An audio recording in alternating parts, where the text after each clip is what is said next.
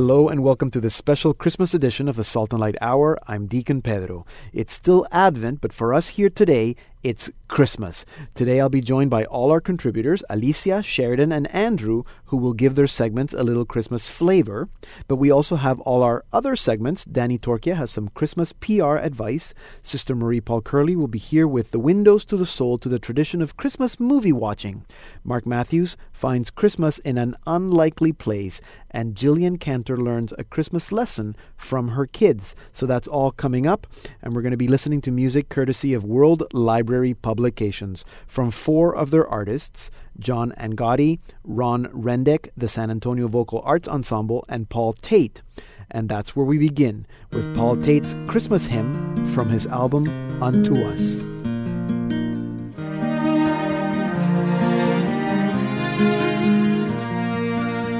Son of God and Virgin Mother, Word made flesh, Emmanuel, Son of Man, our very brother, hope for all on earth who dwell. Light in darkness, promised Savior, shine in us for all to see. Rule the world with peace and justice. Come to set your people free.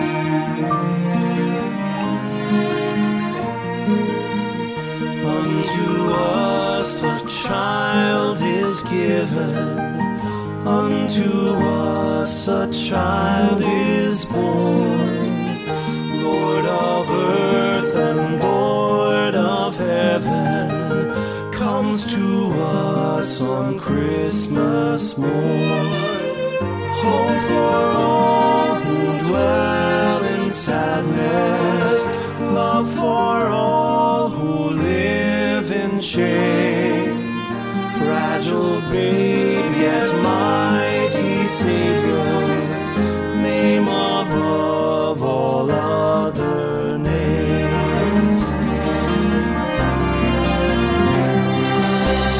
Kings and prophets, seers and sages, visitors from near and far, praise the gift of endless sages, sleeping beneath the guiding star. Magi bearing gifts most precious, humbly bow on bended knee. Hail the newborn King of glory, welcome heaven's mystery.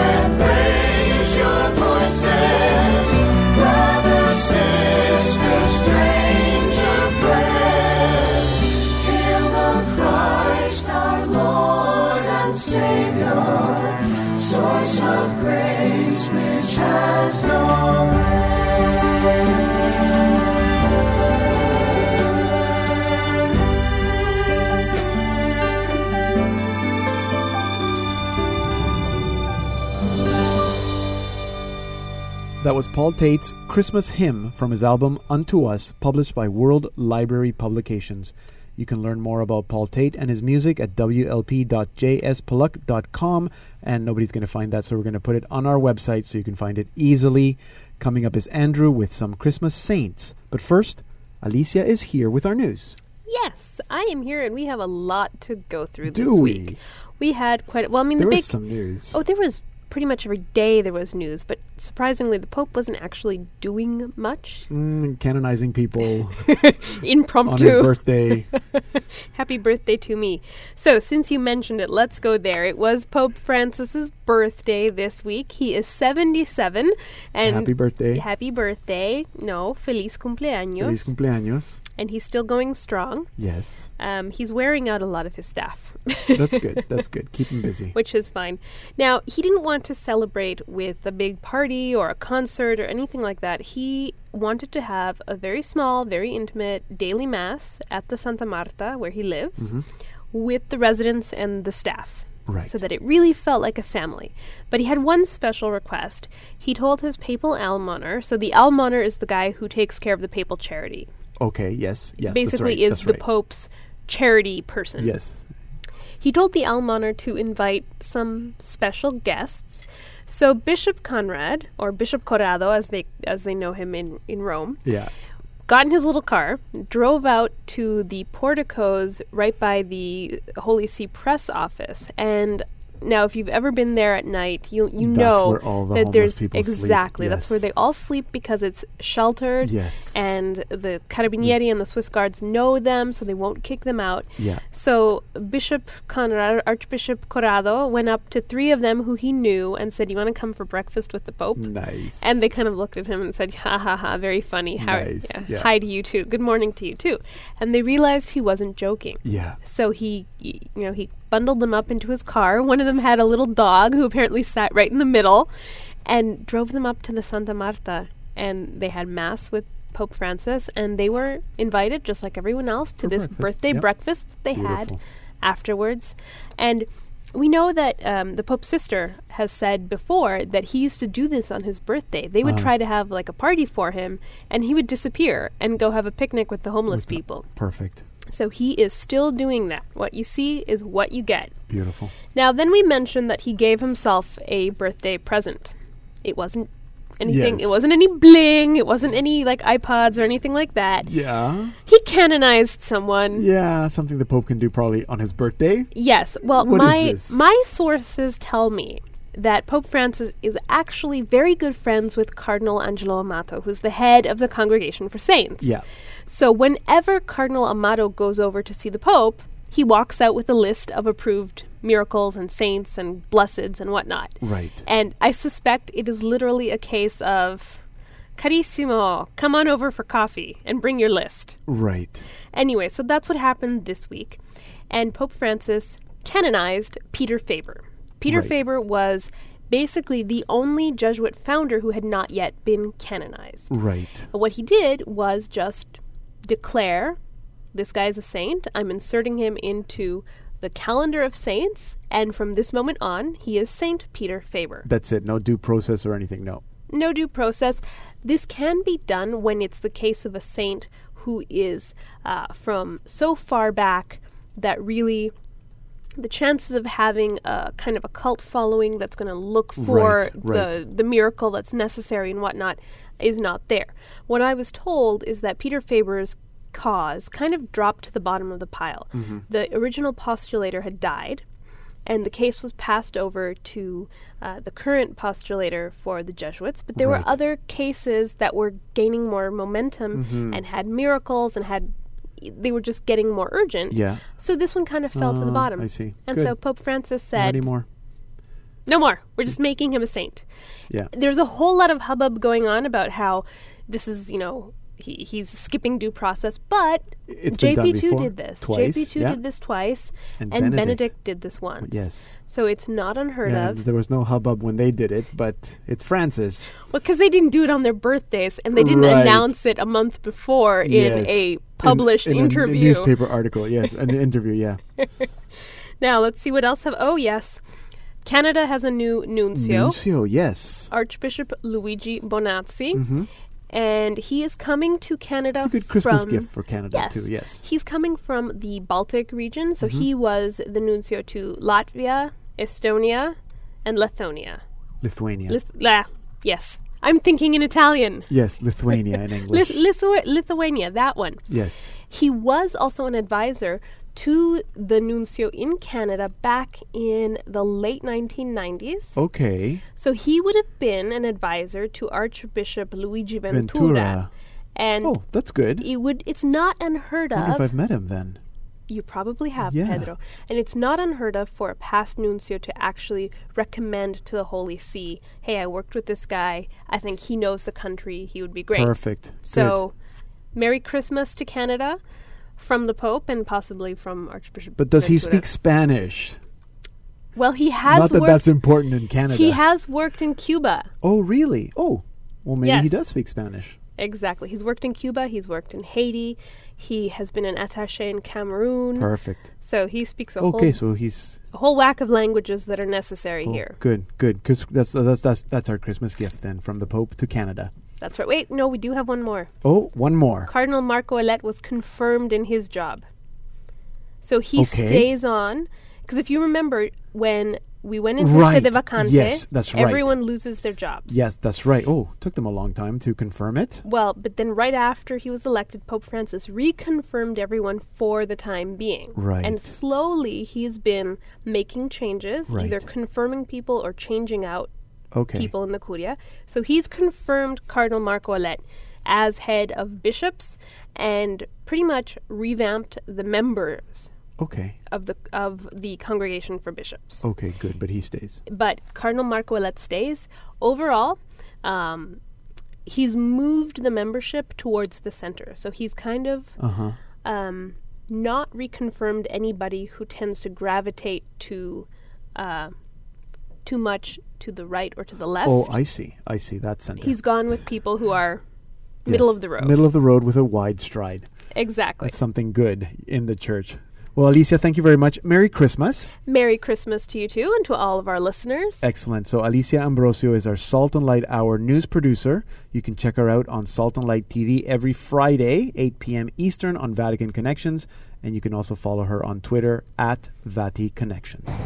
Hi, I'm Mark Matthews, your Hollywood undercover missionary, and you're listening to the Salt and Light Hour with Deacon Pedro. I'm Deacon Pedro. Our website is saltandlighttv.org/radio. To get some handy parenting tips, stay tuned because coming up is Jillian Cantor with what her kids taught her about Christmas this week. But now it's time for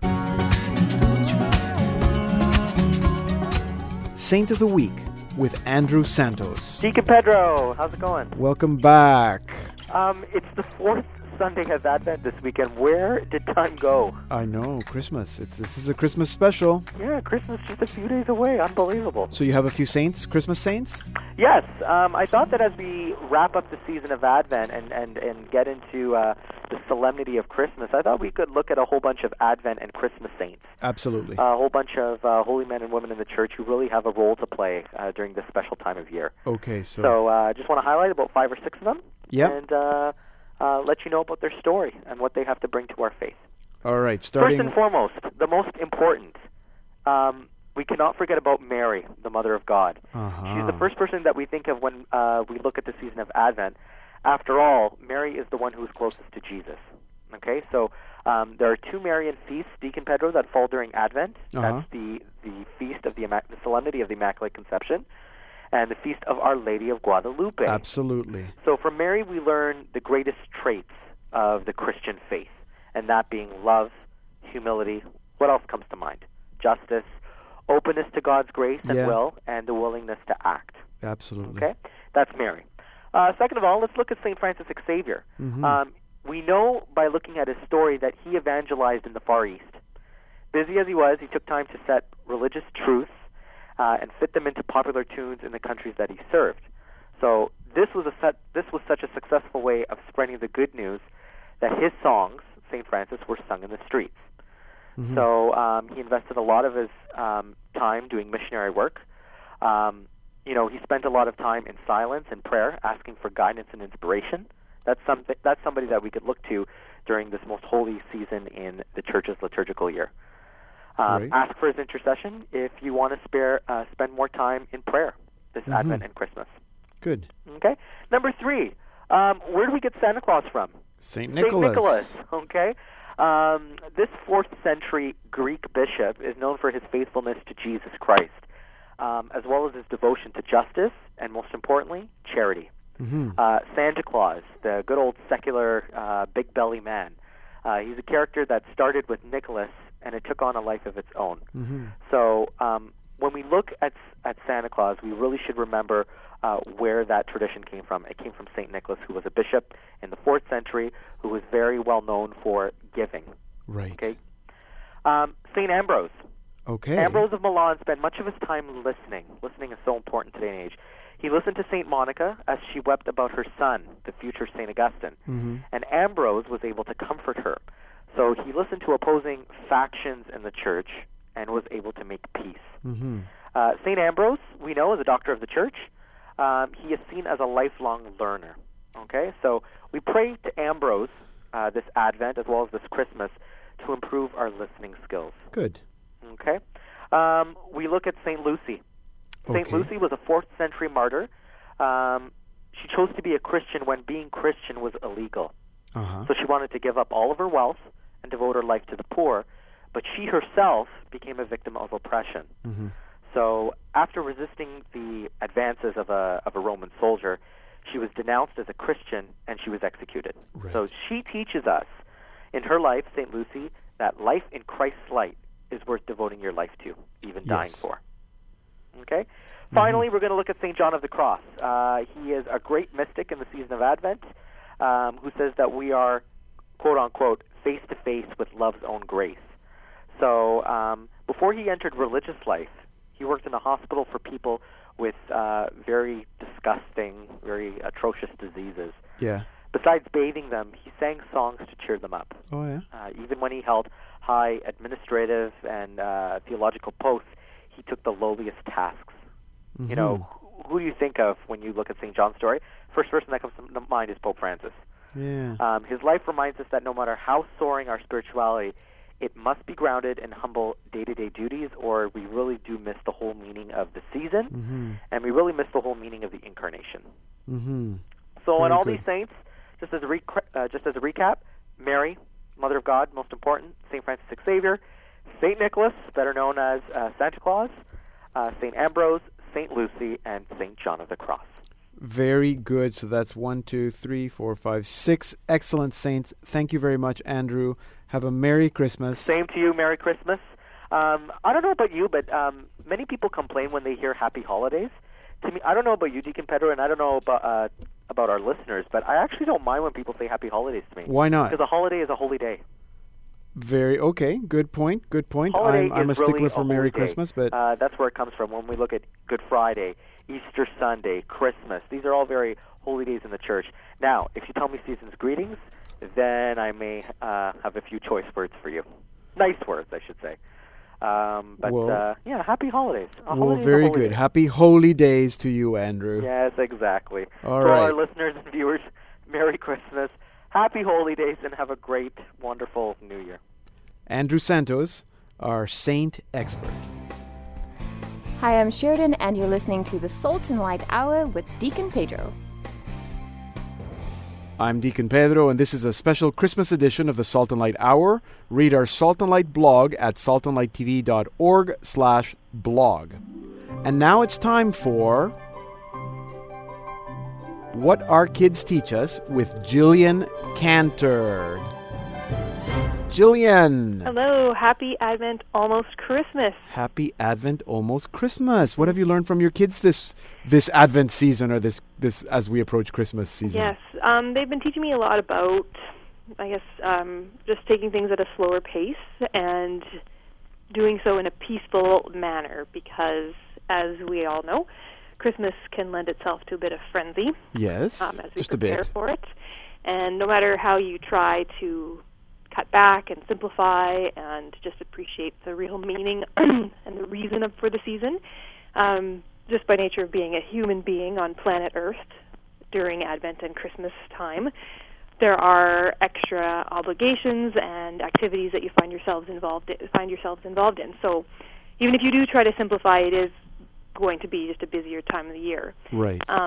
But just watching these little people embrace these activities that we're partaking in, whether it's going to a family Christmas party, getting our tree, decorating that tree, they have such excitement, anticipation, but also in a very peaceful way, which is a funny thing to say when they are 5, 3, and 1 years old, that they do things in a peaceful way, but that they truly embrace what we're telling them, why we do this, what it's all for. When we say we're going to a party and there's going to be people there you haven't seen in a long time, but use your manners. Like, they surprisingly embrace that, and because we've asked them to participate in this, they do, and they do it with such meaning and purposefulness. Yeah. So it's kind of encouraged me to approach it the same way. Right. I obviously have, being the grown-up in the house, have more responsibilities than they do, but that doesn't mean that I can't still embrace that idea of purposefulness and peacefulness. I guess one example I can leave you with, too, is Joseph there are 23 kids in his class, and he's decided he's going to write a Christmas card to each of them. And he's been talking about this for weeks, so he's going to do this. But every day he gets busy with something else, and he never does. So we have one day left that we can do this. And he's insisting, yes, I'm going to do it right after school. I'm going to come home, and we're going to do all the Christmas cards. To me, that would leave me in a sense of panic. What? All the Christmas cards in one day? That's a lot of printing. Oh, my gosh.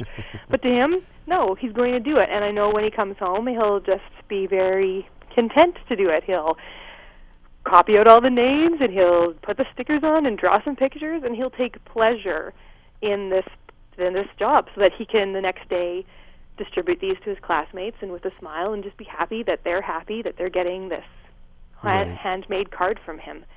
And so I think those are the kinds of things that I want to incorporate in my Christmas time, is just that, again, that peace and that purposefulness and the joy in the whole Christmas stuff.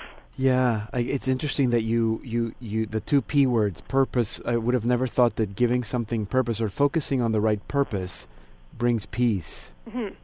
That sometimes we think that purpose means that we'll just be more crazy and busy. Yeah, spinning around in a circle. Yeah. But if you're really focused on what the purpose is, it is in fact peaceful. Very good. And that sounds very much like Advent. Isn't that the whole point? Isn't that the whole point? Slow down. And isn't that great that we have our children to remind us of that? Well, good. Thank you very much, Jillian. Have a Merry Christmas to Same to you. And David, and to Joseph and Henry and Annie. And this is Annie's second Christmas, right? Yeah. She's done it before, but this time she is enjoying participating. She blows out those Advent candles. Oh, beautiful. With the purpose. And she will open presents with a lot of peace, I'm sure. Yes. Very good. Something to look forward to. Yeah, okay. Very good. Thank you very much, Jillian. Okay, Merry Christmas. Jillian Cantor is the producer of the Salt and Light TV program Mothering Full of Grace, and she is the wife of David and the mother of Joseph, Henry, and Annie. Here now is a San Antonio Vocal Arts Ensemble with En un portalejo pobre, or In a Poor Stable, from their album La Noche Buena.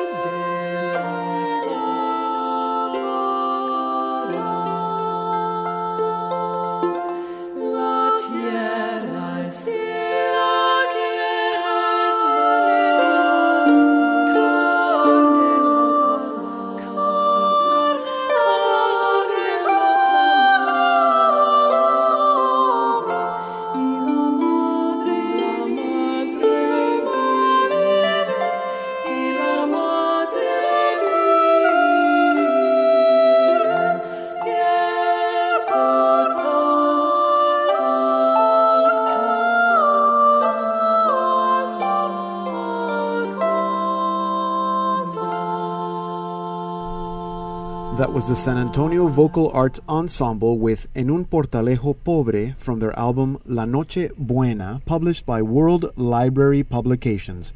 You can find out more about them at savae.org. Here now is Sheridan with our diocesan update. Hello, my friends. Hello, Pedro. There is always lots of good stuff going on in the Archdiocese of Vancouver. This year they've had huge successes with both their women's and men's conferences, both sold out, fantastic events. And of course, their youth ministry is always on point. And to find out more, I called up Clay Emo, the director of the Office of Youth and Young Adult Ministry, to find out more. Clay, good to speak with you. You too, Sheridan. Thanks for having me on. So tell us about the upcoming One Conference. Yes, the One Conference will be in February, on Saturday, February the 15th, at the Vancouver Convention Center in downtown Vancouver.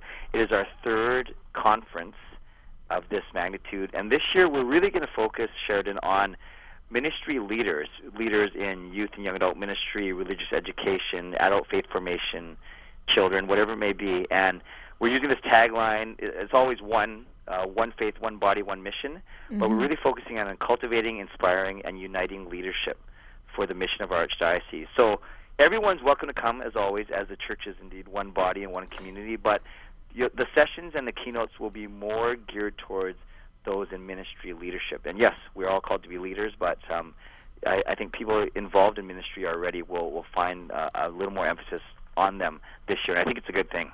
Okay, and who's on the ticket? Well, we're thrilled to have Archbishop Michael Miller. Obviously, he will be celebrating Mass, and he'll be starting off the day by kind of crafting the message and the vision for the diocese over the next couple of years. And we're thrilled to have Father Robert Spitzer joining us, as well as Dr. Josephine Lombardi and Christopher West. So all three of those will be delivering keynotes throughout the day. Oh, sounds like a great lineup. Yeah, we're very excited, and they're all going to be speaking on different parts of leadership, different parts of spirituality, and I think we're working hard to put together a very comprehensive day for everyone that comes. And we're trying something, we're not doing actually any breakouts this year because these speakers are so good, and we couldn't decide who should go in what room. We're actually going to do, along with Archbishop Michael, in essence, 4 keynotes, and then really rely on some interaction and relationship building during the breaks and the meals. But we're going to try and keep everyone together this year so no one misses anything, and we'll see what happens. Yeah, sounds good. Now, I hear that you're also moving to a new location. Tell us about that. Yes, we're very excited. We are moving away from our office here in downtown Vancouver, and we are moving into central Vancouver to a new building. They have broken ground this past fall, and we will be moving there likely early 2015. And it's a brand new building. They're building from scratch, and it'll have everything from an auditorium type thing where we could put on either shows or little things, or have meetings, a good meeting space, and kitchen and priests, actually residence for retired priests as well. As it can be a neat function of that building. So it's just bigger, newer. I think we love our building here. It's got character, as you know, but just kind of outgrowing it from a number standpoint, electricity, plumbing, all that kind of stuff. So selfishly, I hate to leave downtown and the scene here, but I think it'll be a good move overall for the diocese, and especially for the workers, the employees of the Pastoral Center. Very good. Now, quickly, what's your emo family Christmas tradition? Our emo family tradition, well, before I became Catholic, myself, it was our family going to another family's house and just watching sports highlights and on one of the local stations and enjoying food and beverage and whatever it may be. And since, becoming Catholic, marrying Gail, and having kids, we generally get to one of the children's masses, children's focus masses at our local parish of St. Paul, come back, have dinner, and then just really spend some time in prayer and just being together. And we let the kids open up one gift, one of the non-Santa gifts, obviously, because Santa would not have been there yet. Of course. And then leave out a little snack. We let the kids decide what they want. And usually it's not as traditional as milk and cookies. Sometimes it's been mandarin oranges. Other times it's been, whatever candy they have left in their room or whatever. And I'm still pushing for sushi because I think Santa would love that. But it's kind of hard to find a sushi place open at, midnight on Christmas Eve. So we'll work on that one. Maybe it needs better planning or something. Oh, well, Wouldn't sushi for Santa be good? Oh, I think it sounds very good. I don't know which one he liked. I'm sure it's something with the name North in it or something. We'll have to figure it out. But yeah, that's what we do. Well, thank you very much, Clay, and say hi to the kids for me. Absolutely. Nice talking to you, Sheridan. Thank you. I was speaking with Clay Emu, the Director for the Office of Youth and Young Adult Ministry for the Archdiocese of Vancouver. To find out more about the upcoming One conference, visit rcav.org/one. I know. Thank you. Nice to hear Clay and sushi. Sushi for Santa sounds like a special. Yeah, I like that. Sushi for Santa. Thank you, Clay. Thank you, Sheridan. Coming up in our second half hour, Christmas Media Ministry Minutes with Danny Torkia. Mark Matthews tells us about finding Christmas in an unlikely place in Hollywood. Sister Marie Paul Curley has something to say for the Christmas movie watching tradition, and some more great music from John Angotti and Ron Rendick. So stay tuned.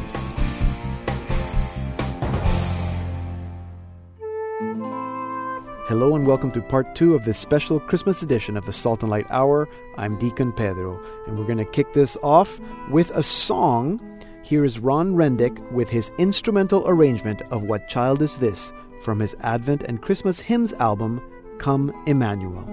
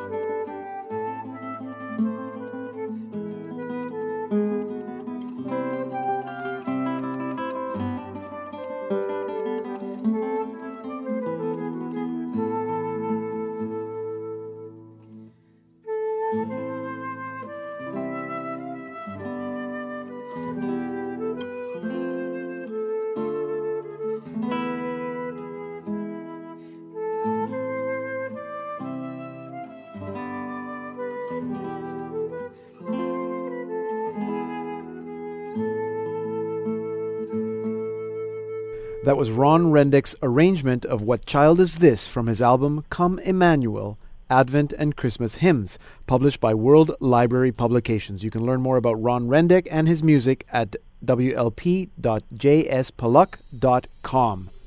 And now it's time for Media Ministry Minutes with Danny Torquia. Danny, welcome back to the program. Thanks, Deacon Pedro. Delighted to be with you. So, resolutions. Well, this is the season of Advent and Christmas, and then New Year's is upon us. So with a little bit of extra time, we thought it was a good time to speak to our friends and those around us about how can we grow our media ministry in our own homes and in our own circles of influence. Okay, so how can we grow our ability to be media missionaries at home? Well, it starts with every one of us.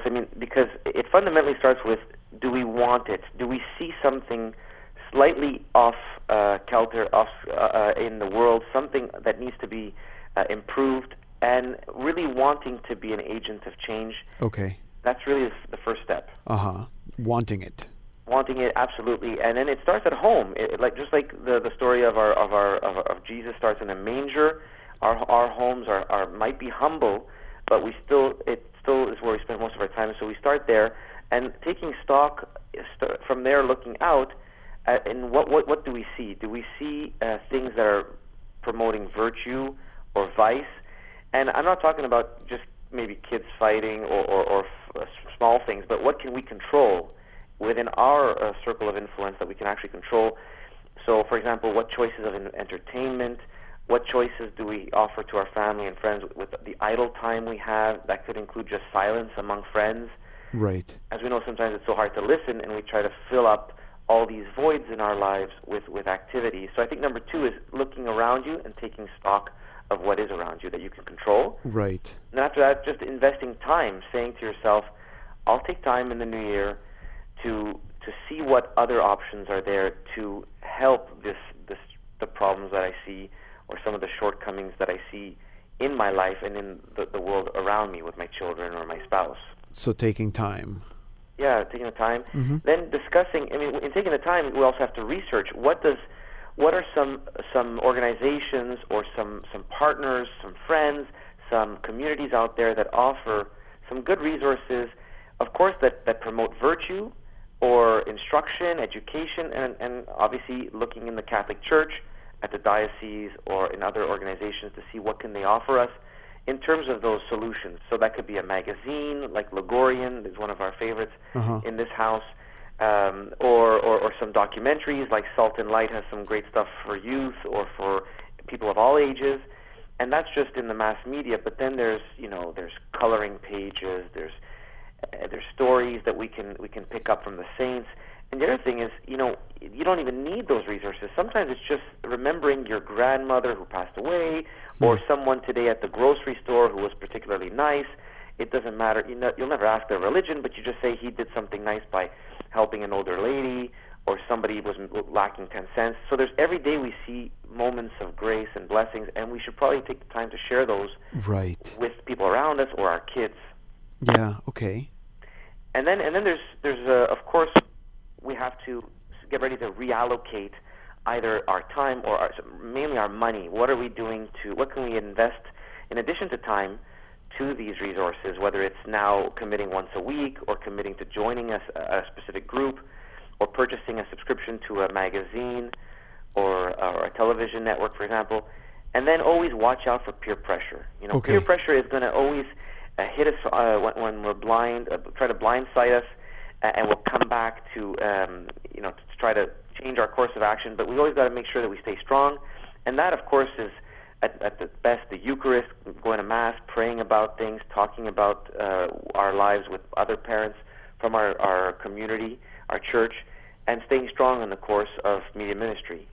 Okay, so that's almost like a six step, staying focused. Almost 6. The last one was watch out for the peer pressure coming along to surprise you. Okay, I see. So it wanting it, and it starts at home. Look around you, take time, research and reallocate time and treasure, and stay focused. Watch out for the distractions. I would think that's a great beginning for the new year, and then we can build on that in 2014. Absolutely, and I'm particularly thinking about resources, and I couldn't stop thinking about some of the resources that we provide in this program. Sister Marie Paul Curley has always great suggestions for movies that are good movies to watch.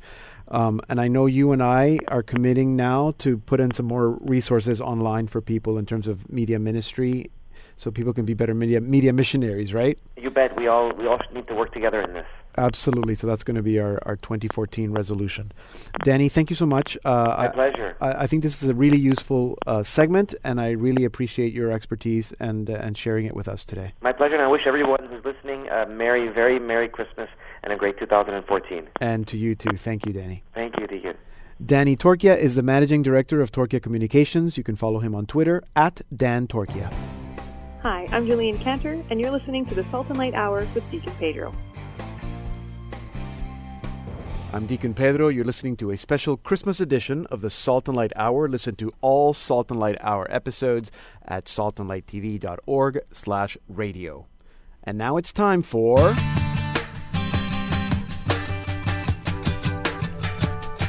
What's Good in Hollywood with our Hollywood undercover missionary, Mark Matthews.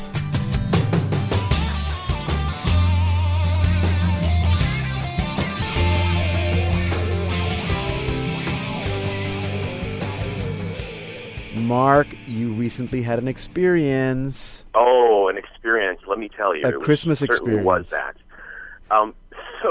For something fun and interesting to do, me and a couple coworkers, actually one of them, he's from Europe, got it into their heads to let's go to a goth club. A goth. Goth.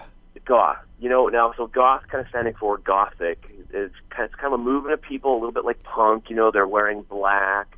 Lots of eyeshadow, and you kind of walk around saying depressing thoughts, and there's kind of this whole movement of goth. Did you have to wear eyeliner, eyeshadow, and black to go there? Yeah. Really? So, I don't normally, wear eyeshadow, and actually for this I didn't, but we looked it up, we found a few goth clubs, and we don't want to be spotted or anything like that. So, we found the darkest clothes we could, to kind of try and fit in.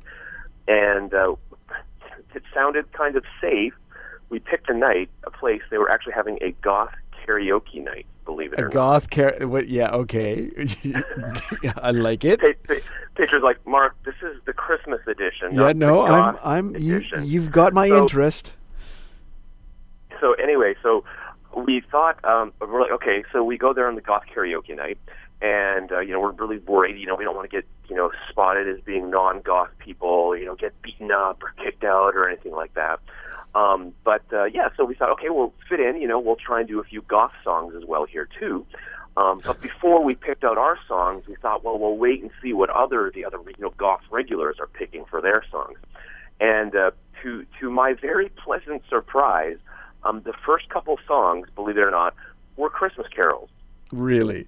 They were not The Cure. They were not Nine Inch Nails. They were not Metallica or anything Bad like Religion. They were like good old-fashioned Christmas carols. Really? And, I kid you not. And it just really kind of hit me. I was just like, wow. I'm like, Christmas is so pervasive, and this is in a good way, that people really love it, and they really love sort of the sacramentality of it. This whole thing of, the signs, the decorations, the Christmas tree, the Christmas carols, it's all something that they love, and it makes sense. It's like every one of these, goth people, maybe they're trying to be someone else, but, they were all kids at some point, and they probably grew up singing Christmas carols. Mm-hmm. And it just kind of reminded me of how important it is that we try and encourage that. That basically, when we take decorations and we put them up, maybe we put a little creche on our front lawn or something like that, we are incarnating our faith, and that is that we are making something a physical reality. Mm-hmm. And of course, the greatest incarnation is, God made flesh, which we celebrate essentially at the Annunciation, but also, of course, at the Nativity of His birth coming up. But that we incarnate things all the time, and we do even little things like, say, setting a time and place for coffee to meet up with a friend. We're making something real. Yeah. Now the other kind of connection here is that what I have seen in Hollywood is artists are incarnators. Artists, they're always taking an idea or a thought or a feeling, and they're trying to make it into a physical reality so that it can be communicated. So people here are naturally very attuned to these kinds of sort of sacramental, incarnational kind of signs. And when they do Christmas decor, people actually do it really well. It looks beautiful here. It's not very gaudy, but it looks, good, like your good classical kind of Christmas decor. Yes. So, I just thought, I'm like, oh, that's kind of neat. So the takeaway, or maybe the message here, is to just, is to keep doing these kinds of things, in a society where, they're trying to sanitize it and turn it into the holiday season instead of the Christmas season. What I really encourage people to do is do things that are reflective of our faith, such as, say, like a creche, a nativity scene on our front lawn, or a star or wise men, something that actually remind people of the true meaning of Christmas being Christ and Christ's birth. Good. Yeah. Good. So, and it's it's essentially it's an opportunity to evangelize as well too. You can maybe you'll get into a little conversation with your neighbor, talk about it or something like that. So, and if you're looking for more ideas too, I'd recommend you read someone like Catherine Doherty. She talks a lot about this. She's the foundress of a community called Madonna House, and she talks a lot about incarnating and has lots of ideas for how to do this kind of thing. So that's my little bit of advice for Christmas, and you will find Christ in Christmas even at a goth karaoke night.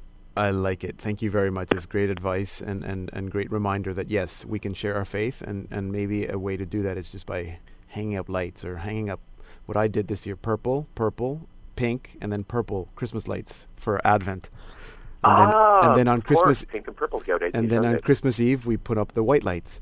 Just means you have to hang up. And if you were goth, you would put up black lights. Black lights. Absolutely. Anyway, thank you very much, Mark. Merry Christmas.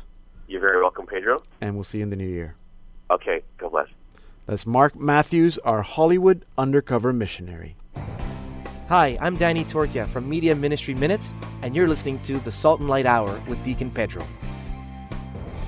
I'm Deacon Pedro. You can find me on Facebook, also on Twitter. You can also like Salt and Light Radio on Facebook. And now it's time for Windows to the Soul with Sister Marie Paul Curley. Sister, welcome to the program. Deacon Pedro, it is good to be here, and I have a question for you. Okay. Do you have a family movie tradition for Christmas? You know what? Growing up, we did. And growing up, it was always Miracle on 34th Street and It's a Wonderful Life. With our kids, I think if anything, it's the Peanuts, the Charlie Brown Christmas that we always like to watch every year. And I love that. It's great. And my wife, I think for her growing up, it was Rudolph. Rudolph the Red-Nosed Reindeer. So sometimes she just sneaks down by herself to watch that by herself because that's her tradition, but not ours. Oh, that's great. That's great.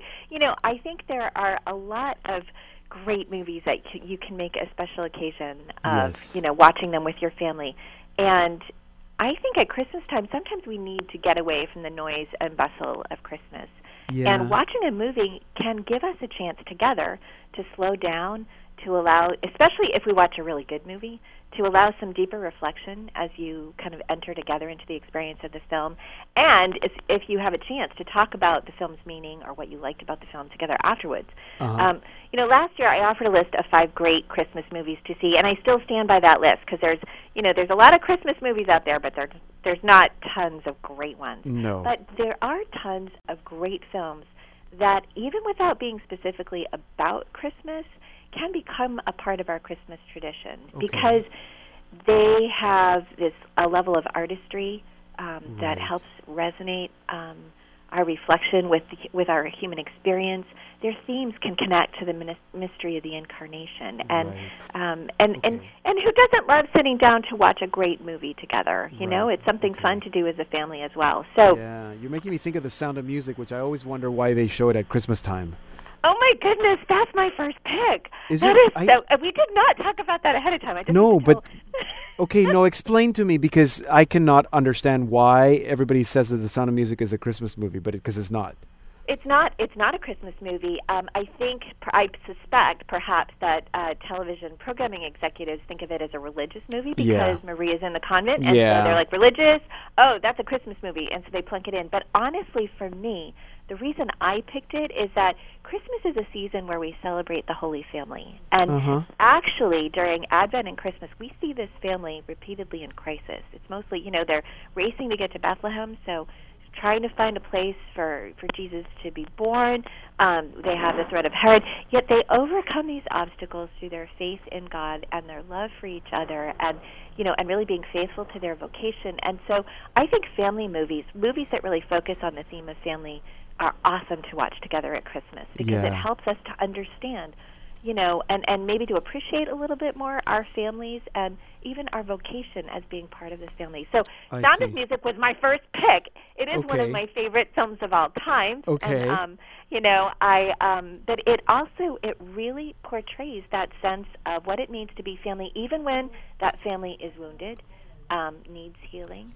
And it also proposes, I think, a very Catholic worldview of our purpose in life and vocation, particularly in Maria's story, as she discerns her vocation. Right. So that can be really powerful. So my other two entertaining family movies to watch at Christmas are both animated, actually. I've got Disney's The Lion King, which has some amazing parallels, very light parallels to the life of Christ. But, that sense of Simba's birth is so greatly celebrated, but then he goes into exile, then he has to come back and try to begin his peaceful reign in the circle of life. It fits really well as a good family film. And, of course, I can't do films without putting in superheroes. So for a light take about what it means to be family, The Incredibles is a wonderful choice. Oh, really? They're carrying out a mission together as a family to make the world a better place. And it's a great, so those are my three family-themed movies. But, Christmas is also a season which encourages us to be mindful of the unexpected visitor among us. Is that the face of Christ hiding in our midst? And so two films I want to recommend would be E.T., the Extraterrestrial. Really? That's Spielberg's great film about how an alien transformed the life of this little boy and ultimately of his family, and offers some interesting insights. And then also 2007, a small independent film called The Visitor came out. It stars Richard Jenkins, and it's about a lonely college professor whose apartment is invaded, really, by two illegal immigrants, and it's the story of their relationship and what happens. And this movie has a little bit of language, but it's a gem, and it could definitely be watched by a family with older children. It's a great film to watch. Okay. And then finally, Christmas is a season of light, and so three films that really focus on living the light in a time of darkness would be Lord of the Rings, of course, and I can't help but give a nod to The Hobbit that's out in the theater this season as well. Simon Birch is a very small and moving film about a young boy who struggles with dwarfism, but is convinced he has a particular mission from God, and he lives it despite the obstacles in his life. Now, I have to warn you, this is a very poignant film, but it's inspiring too. And then my very favorite movie about a saint is also one of the best movies of all time. It won 6 Oscars.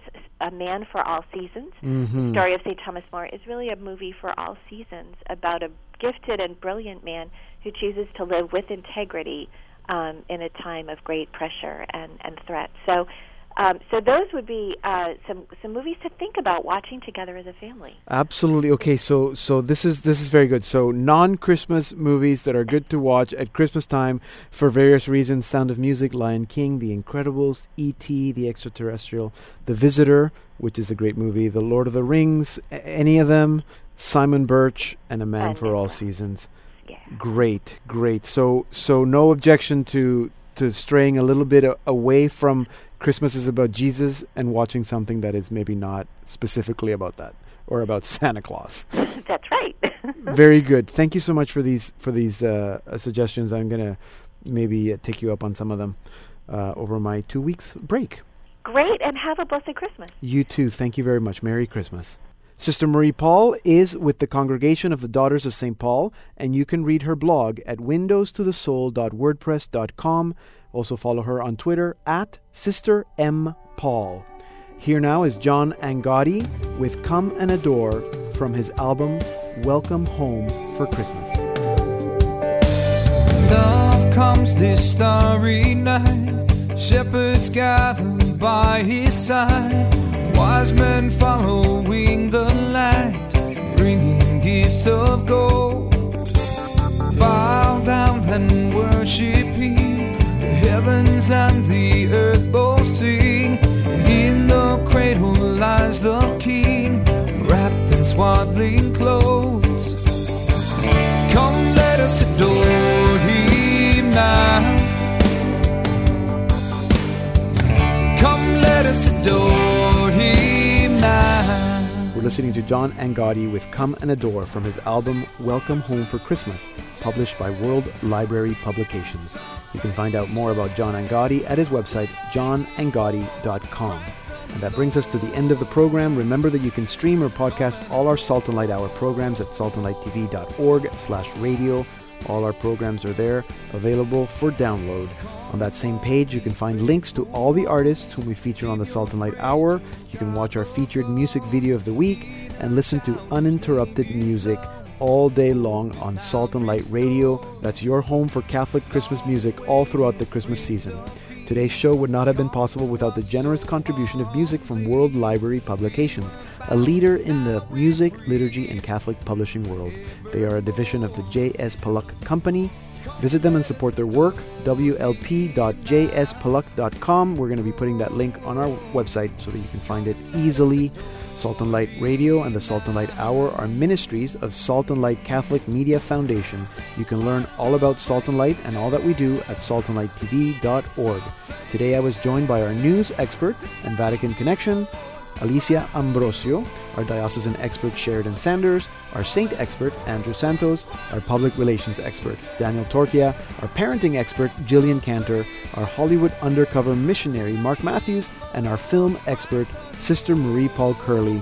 Our sound engineer is Javier Capella, and the executive producer of Salt and Light Media is Father Tom Rosica.